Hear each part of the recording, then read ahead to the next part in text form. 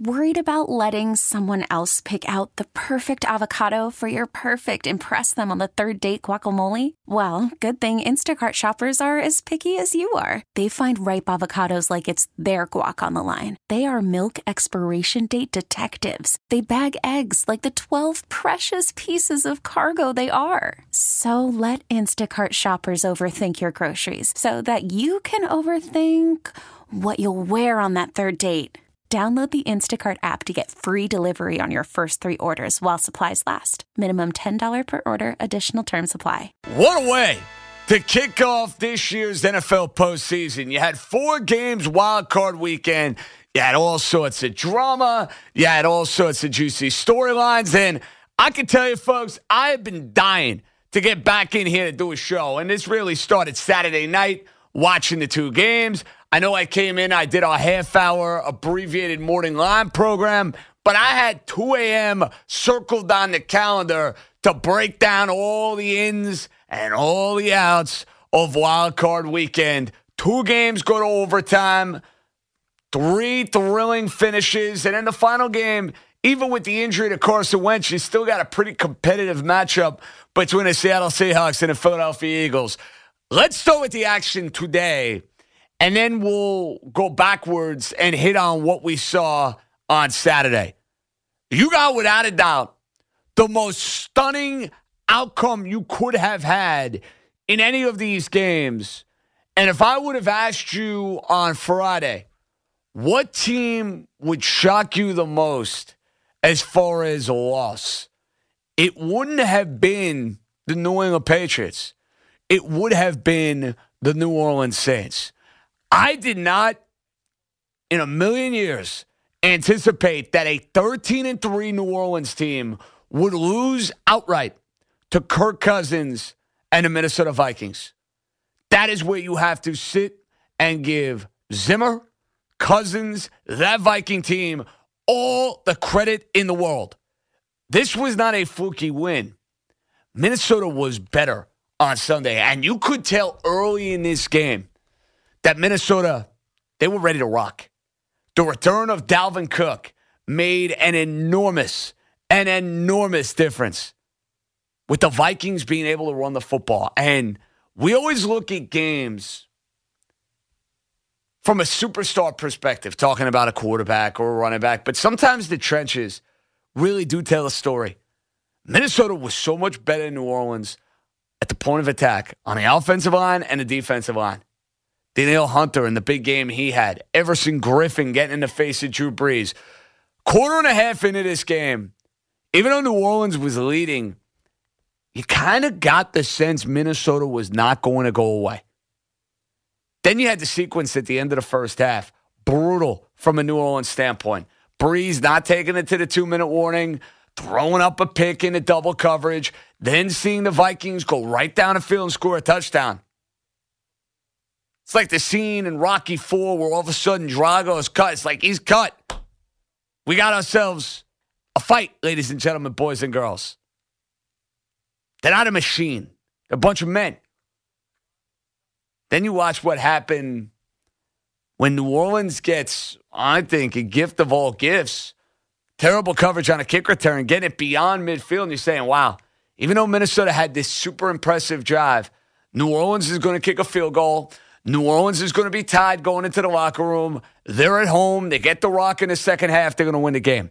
Will Lutz, one of the more reliable kickers in the NFL, misses a chip shot field goal. So Minnesota takes that momentum. They go into the locker room with a lead. Then they build upon it. Cousins is feeling his oats. He's making big throws. Cook is running the football efficiently and effectively. They build the 10-point lead. But you knew you were going to hear from the New Orleans Saints. And the Saints are actively using Taysom Hill to perfection. Gets them back into the ball game. Taysom Hill making plays with his legs, making plays with his arm, catching the ball, doing it all. And oh, by the way, for a guy who is going to be a free agent at the end of the year, I think he is going to be rather intriguing when you think about the direction the NFL is headed in. But Taysom Hill looks like he's going to bring the New Orleans Saints back. Brees fumbles. Then you get to the sequence inside the final 3 minutes. And the final 3 minutes of this game, not exactly what you would call a coaching clinic by Sean Payton. And look, I don't pretend to be an NFL head coach. I know many of you don't pretend, I would hope, to be NFL head coaches. But it amazes me how so many of these guys, despite their football acumen, continue to screw this stuff up. The Saints could not have handled the clock any worse over the final 2 minutes and 40 seconds of this game. They get the third down sack after the fumble. They get the ball back. But they get that sack with about 2:40 to play. They don't call timeout. They burn 40 seconds. Minnesota punts the football, gives it to New Orleans. Then you see the 2-minute warning expire. So you lose that on the free timeout, basically, and you save your own timeout, and you lose 40 seconds. It hurt New Orleans dramatically on their final possession of the game as they move it into field goal range, but on the penalty by Alvin Kamara, they elect for the 10-second runoff. They don't use their timeout. They send Will Lutz on the field. So basically, New Orleans, instead of using that timeout like they should have with 2:40 to play, giving Breeze and company more time to go to work, they save it.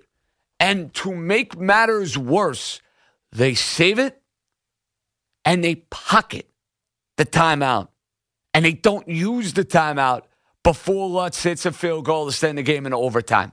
That is inexcusable time management. That is why when we get to the overtime session, and I know a good majority of folks are going to want to call about maybe the pass interference offensively, that wasn't. Maybe if that call is ruled pass interference on the field with the push-off for Kyle Rudolph, maybe that call stands. They call that a touchdown on the field. There is no way in the world it's going to get overturned. That is not the reason New Orleans Saints lost this game. I do not want to hear about New Orleans bellyaching about the officials this time around. Last year, I had their back. Last year, I supported them. They were the better team, I felt, against the Rams. This year, I can't say that. They were not the better team in this game. They were not better coached. They did not execute well enough. They did not play well enough in the trenches. And they gave up way too many big plays in overtime. The much maligned Kirk Cousins, who I have mocked for his inability to play well in big games. It's been rather obvious that Kirk Cousins has been one of those guys that's been under the microscope, and rightfully so. He gets the big contract coming over. He lost a lot of money gains for the Washington Redskins. Last year, he came up small for Minnesota. You saw him against Green Bay a few weeks back. Lay an egg. Cousins was terrific. Yes, he was aided dramatically by the way Dalvin Cook was able to run it, but Cousins made big plays. Third down bombs to Adam Thielen. The hook up to Adam Thielen to set up the game-winning touchdown, and then the touchdown fade perfection to Kyle Rudolph in the corner of the end zone. This might be one of those games that you wonder about from Cousins' perspective and from the Vikings' perspective. Did they get that monkey off the back a little bit? Can they now go into San Francisco and play very loosey-goosey with nothing to lose? This was a big boy effort from the Minnesota Vikings. And you look at New Orleans over the last 3 years. Think about the opportunities they've squandered. They squandered the Minnesota Miracle year where I thought their team was just as good as any within the NFC. And who knows, maybe they would have been a team that got to and won a Super Bowl. Last year, we know what happened. Losing the NFC title game the way that they did. New Orleans, for a good majority of this game, looked like a team that wasn't ready to play and almost seemed taken aback by the idea that a 13-3 team had to play Wild Card Weekend. Well, tough luck. Too bad. That's on Sean Payton. Drew Brees looked 40 years old. And now the Saints, with all that talent, are out in the first round. And again, they got a whole lot of soul searching to do in the offseason. Because a roster that good should not be losing this game at home. It's a terrific win for the Minnesota Vikings, but it is another brutal postseason loss for New Orleans. And this time around, I don't want to hear about the officiating. That is not the reason New Orleans Saints lost this game. Now, we get to the other game that was played between Seattle and Philadelphia, a game in which Seattle survives. They don't play their very best. This was a game in which they struggled mightily with what Philadelphia was able to do on that defensive line, led by Fletcher Cox. But a 17-9 Seattle victory. And the storyline of this game is not going to be about Russell Wilson and his hookup with DJ Metcalf, who was terrific. The bomb touchdown. The big play to ice the game on third down. The major talking point that I think you are going to pinpoint. And I know from a viewer's perspective, and maybe a guy who may have been invested with the Philadelphia Eagles, it flat out sucked to see Carson Wentz get knocked out of the game on what was a dirty and a malicious hit from Jadeveon Clowney. Carson Wentz, who did not play in the Super Bowl a couple years ago, did not play in the postseason last year, was getting his chance to play under the bright lights in the big stage for the first time in his career. I wanted to see how he would handle the duel of going up against one of the more clutch quarterbacks in the sport, and Russell Wilson. I feel cheated that we didn't get that chance because of the Clowney hit. How the officials in that game missed a personal foul, that is a total disgrace.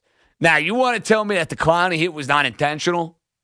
You want to tell me it's a dirty play, but there wasn't intent? All right, you can sell me on that.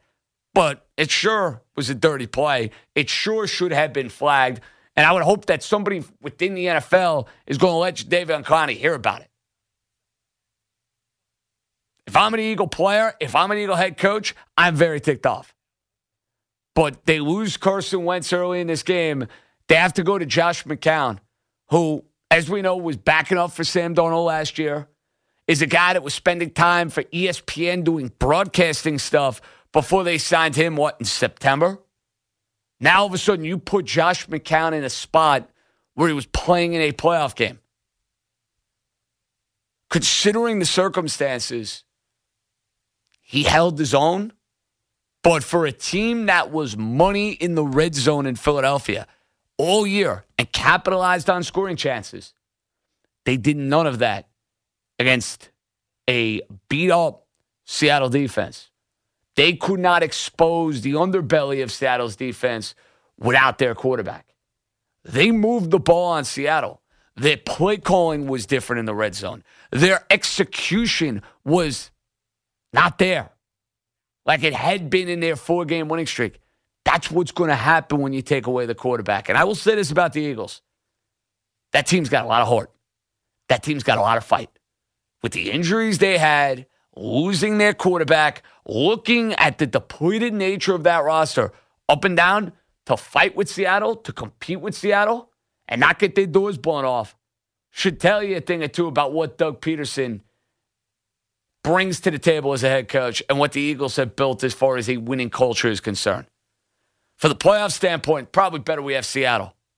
Losing out on New Orleans, losing out on New England, which we will get to. It hurts some of the, dare I say, sex appeal of next weekend's games. But I think the stunner from Sunday, what we saw from the New Orleans Saints, going down, losing outright, and maybe a narrative starting to shift when it comes to Kirk Cousins. The Viking defense, holding the Saints in check, deserves a lot of credit. Dalvin Cook coming back. We know what a game changer he can be. But you need a quarterback to make money throws in overtime. For all the marbles, a quarterback who has a reputation for being a choker came through, and he came through in a big way. Spring is a time of renewal, so why not refresh your home with a little help from Blinds.com? We make getting custom window treatments a minor project with major impact. Choose from premium blinds, shades, and shutters. We even have options for your patio, too. Blinds.com invented a better way to shop for custom window treatments. There's no pushy salespeople in your home or inflated showroom prices. Our design experts can help you find the perfect window treatments on your schedule. We'll even send free samples directly to you. Plus, we can handle the measuring and installation for you. Unlimited window treatments installed for just one low cost. And with Blinds.com, you'll always get transparent pricing. No hidden fees. Our free shipping and 100% satisfaction guarantee can put the spring back into your step and into your home, too. Shop Blinds.com right now and save up to 45%. Up to 45% off for a limited time at Blinds.com. Blinds.com. Rules and restrictions may apply.